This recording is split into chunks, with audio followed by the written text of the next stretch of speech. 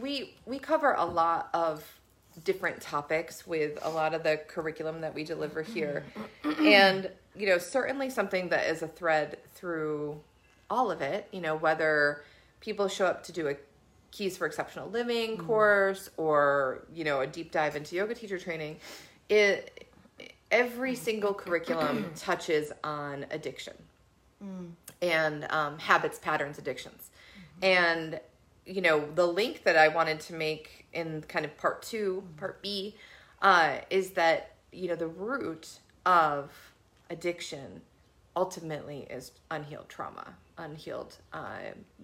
either adverse childhood experiences or cultural trauma, severe trauma. Daniela was saying that Kim Beekman says big T's and little T's trauma. And that when those trauma memories are kicked up, or when they're just, kind of frenetically under the surface, and sometimes we feel them and sometimes we're not feeling into them, it either consciously or unconsciously, we turn to habits, patterns, and addictions in order to not be in the experience of the feeling of that trauma or processing of that trauma. So that was what I thought that would be important to chat about today, for sure, and the connections between those things. Something as simple as,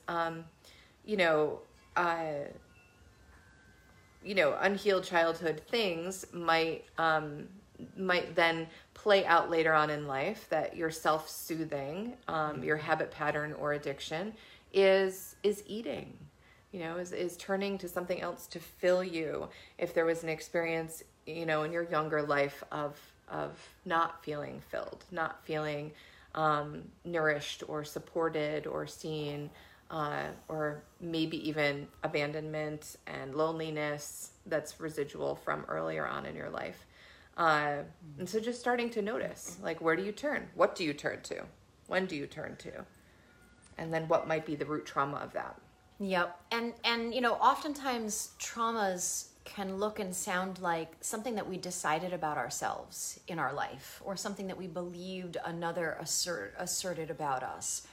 So most of our traumas, whether they're big T's or little t's, then will fan the flames of our deepest worries and concerns, is that we're going to be alone, we're separate, that we're abandoned, that we're excluded, or that we believe true that we're unworthy, we're flawed, we're not good enough, we're a fraud or a phony, and that we worry and believe true at times we're not doing enough, we're failing.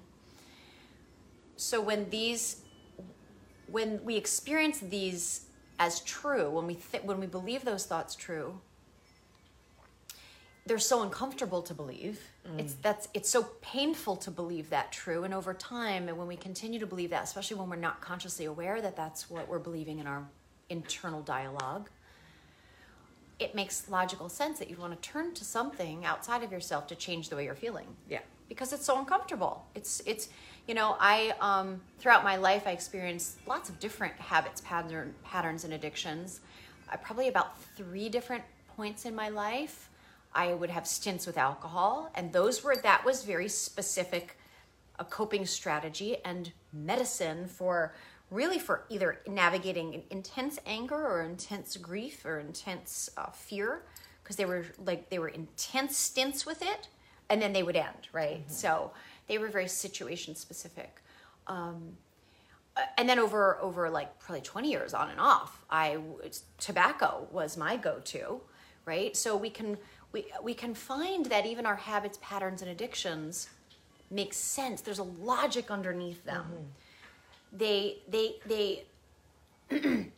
They will connect to your dosha in a precise way, mm-hmm. as well as what you're thinking and believing true. So, for example, why tobacco was such a perfect fit for me was because it was what I would turn to it was how I was managing air imbalance, so much busyness, a lot of single momming and children, and trying to make ends meet, and a really a tough lifestyle that I had to keep going. It's like you can't slow down. Otherwise, I believed everything would just sink and collapse, or the power would get shut off, or any of those things. Or do I have enough to get gas money to get to work until I get that next paycheck? Years of that on and off.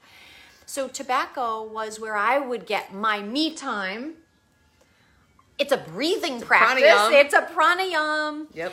And it was where I would step outside because I didn't want to smoke inside. So there I at least got to, it was like a meditation, a pranayam. Ritual, exactly. So all that. So, and then when I used alcohol, it was to tend to grief, sorrow, and anger. And so that fulfilled because I was experiencing so much pain mentally, it would help me, a couple of drinks would help me to remember what my true nature felt like. Just that right amount of alcohol would be like, okay, my true nature is joy. Again, I could remember my essence, but then of course you keep drinking, thinking, I'm just going to sustain that level. You don't realize, or you don't get the logic of, no, you'll just get more drunk and then make messes. So our patterns and addictions, really, there's a logic to them. And so I think one of the kindest approaches to tending to our habits, patterns, and addictions is bringing some understanding and some compassion to what function are they serving, right? For Christopher, he has talked about this with many of you before, about, for him, his medicine was marijuana. That wasn't my go-to because it just was annoying. For him, because he was such a pitta, fiery person, doing, future. Marijuana temporarily brings you into the delight, wonder, curiosity, magic of the living moment. Like, oh my gosh, this beetle is so exciting and fascinating. And I can sit here for 20 minutes and do a bee with the beetle and be like, whoa. And it would render him unable to really talk. So it stopped everything for him, right? And so that's where, of course, if we don't know how to do these things for ourselves, why we have a habit or a pattern or an addiction, because it's an attempt to experience what it is we really long to learn for ourselves, and yet we don't quite know yet how to. So our habits make sense. They really, really do. And it's a traumatic way of living, just not being aware of what we're thinking and believing true internally. And those inner dialogues reactivate and reinforce everything we've believed about ourselves that has been stressful in our entire life. So I hope that there's something useful in that for you, that perspective. And over time, for me, where I don't ascribe to the model, because it's not my lived experience whatsoever, that once an addict, always an addict, is that through the processes of, getting yourself with a really skillful healer, mental health professional, psychotherapist that's steeped in these practices of meditation, contemplation, inquiry, my path to freedom from habits, patterns, and addictions was really anchored fully in the processes of inquiry, on meeting my mind with understanding, bringing a pristine awareness to what I'm thinking and believing true, knowing what I'm saying about myself and others, that process, and through the work of Byron Katie, that was my true freedom. And so what happens over time when you meet your mind with such understanding, your habits quit you. Like they literally, I didn't have to do anything to be free of tobacco. And I have to tell you, I couldn't imagine being a non-smoker. Like I literally, I was twice when I was pregnant and then nursing. But as soon as that window, it's like you do it, for some other cause. Yeah, an external. But then as soon as I could go back to smoking, it found its way back into my life. I couldn't really fathom how I would not be a smoker. And what I just noticed as I was immersing in inquiry, the space between smoking got wider and wider. The cigarettes I rolled got thinner, and I just wanted less of them. It was effortless. And not having drank or smoked for years now, I've gone through life stuff that's been the most challenging events I've ever navigated. And never once during those experiences did the thought ever arise, oh, I'd love a cigarette right now. Mm-hmm. Not once. Or did I ever think, oh, I could really go for a drink right now. So, yeah, those are my thoughts on that. All my opinions and my experience. Being in and on the path of, spirituality, yoga, contemplation, awareness, whatever, whatever you're calling the path for you. And certainly noticing where we have that of the whole spiritual bypassing situation, right? Like, choose joy. Choose joy. We're going to send you, sending you blessings. I'm sure there is a plan, those kind of words. And also to be mindful when we think that sharing those kind of sentiments with people experiencing and navigating trauma, grief, just a really shitty day. And if those of us who are on this path, have that urge to be like, oh, well, I'm sure tomorrow will be better, or whatever the not helpful spiritual understanding of their situation is. Sometimes it's as simple as being with someone's emotion that is difficult and saying thank you for your vulnerability. Oh, that's a great one. Liz is saying, pet peeve statement. Just let it go, Liz. Move on. Yep. Yeah. Yep. And there are here's the beauty of this journey. Also, again, just my opinion and my experience is that when we uncover and untangle the things that we can't just let go of, like we can either let go of something or we can't. Right. If it keeps coming back, it means this is the image I have in my brain. It's like, when you blow bubbles, sometimes if you just keep going, it just makes a bubble glob, like lots of bubbles stuck to bubbles. And if you try to blow that off your hand, it doesn't work. It's too heavy. To the bottom part of your hand. It just goes zoop and then it hangs, right? Now, when you blow one bubble and it lands on your hand, that one is light enough that you can release it. So when we start to unpack, untangle, meet with understanding, get with the right processes and guides to help us with our healing and integration of our life experiences, then they do get lighter.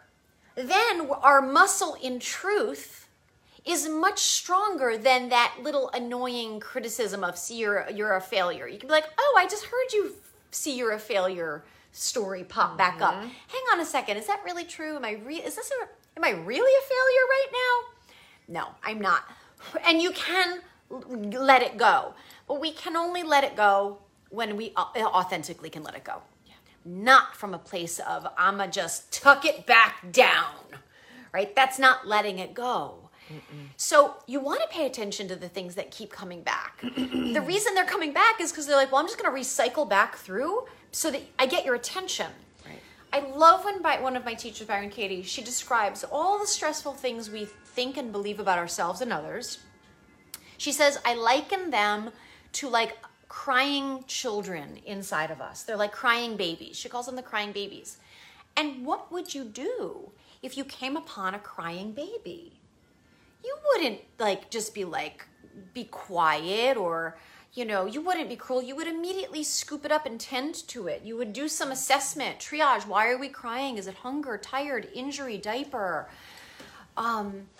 So we want to meet our mind with that same awareness and gentleness and patience that a healed, clear mother would meet a scared child, right? So it's like these thoughts that we have and believe true are like scared children inside of us. And the reason they keep coming back is because they're trying to get our attention. They're like, something in you, me, is not reconciled. And anything that is unreconciled will own us because it'll play out in your life. Typically in your relationships, because we're not monks and nuns, we're householders, we're on the path of relationships. So whatever isn't reconciled inside, whatever's not healed, has to play out in your life because healing is determined. And that's kind of a beautiful thing in itself. There's a beauty to the whole design of, it's like your soul is here to experience its freedom and its fulfillment and its joy. And anything that stands in the way, the barriers, is that which is not reconciled inside. And one of the things that's at the heart of our healing is forgiveness. So it was it was also, such a gift for me on the other end too, of being compassion, being filled with compassion, being compassion, when I was witnessing people returning again and again and again to potentially toxic patterns, behaviors, addictions, relationships, over and over and over and over again. Once I really understood that pattern was a part of something much deeper and rooted in a different part of that person, my ability to hold space and to just listen and to just allow and to not advise anybody to do anything, it just grew. And it really came to the front of my experience with being with another person. It's like, this is such a gift that I get to hold and be present for someone as they process all of this. I don't have to be attached to their healing, their outcome, their their awakening, their anything. I just get to know that that patterns, habits, and addictions are coming often from a place of trauma, and go right to that crying baby analogy too. Like that I can just be with that. I can just in total compassion and perfect love, and not have judgment. So how do you help someone near and dear with the healing process? I mean, for me, it's just listening. It's just listening and really getting clear with myself that everyone has their own path and their own speed at which they are walking that path. So the most helpful thing, the most useful thing I can do, and the way that I can be of service, is to be open, to be compassionate, to be loving and understanding for wherever they are on their path right now. Because I don't know. I don't know what their next step is. And saying that, I get to model how I do my own healing. And human beings learn so much better from modeling and watching modeled behavior than they do somebody handing them a prescription. Like in my mind, it's the doctor from the 60s who's smoking and then telling you not to, eat things that are high in cholesterol.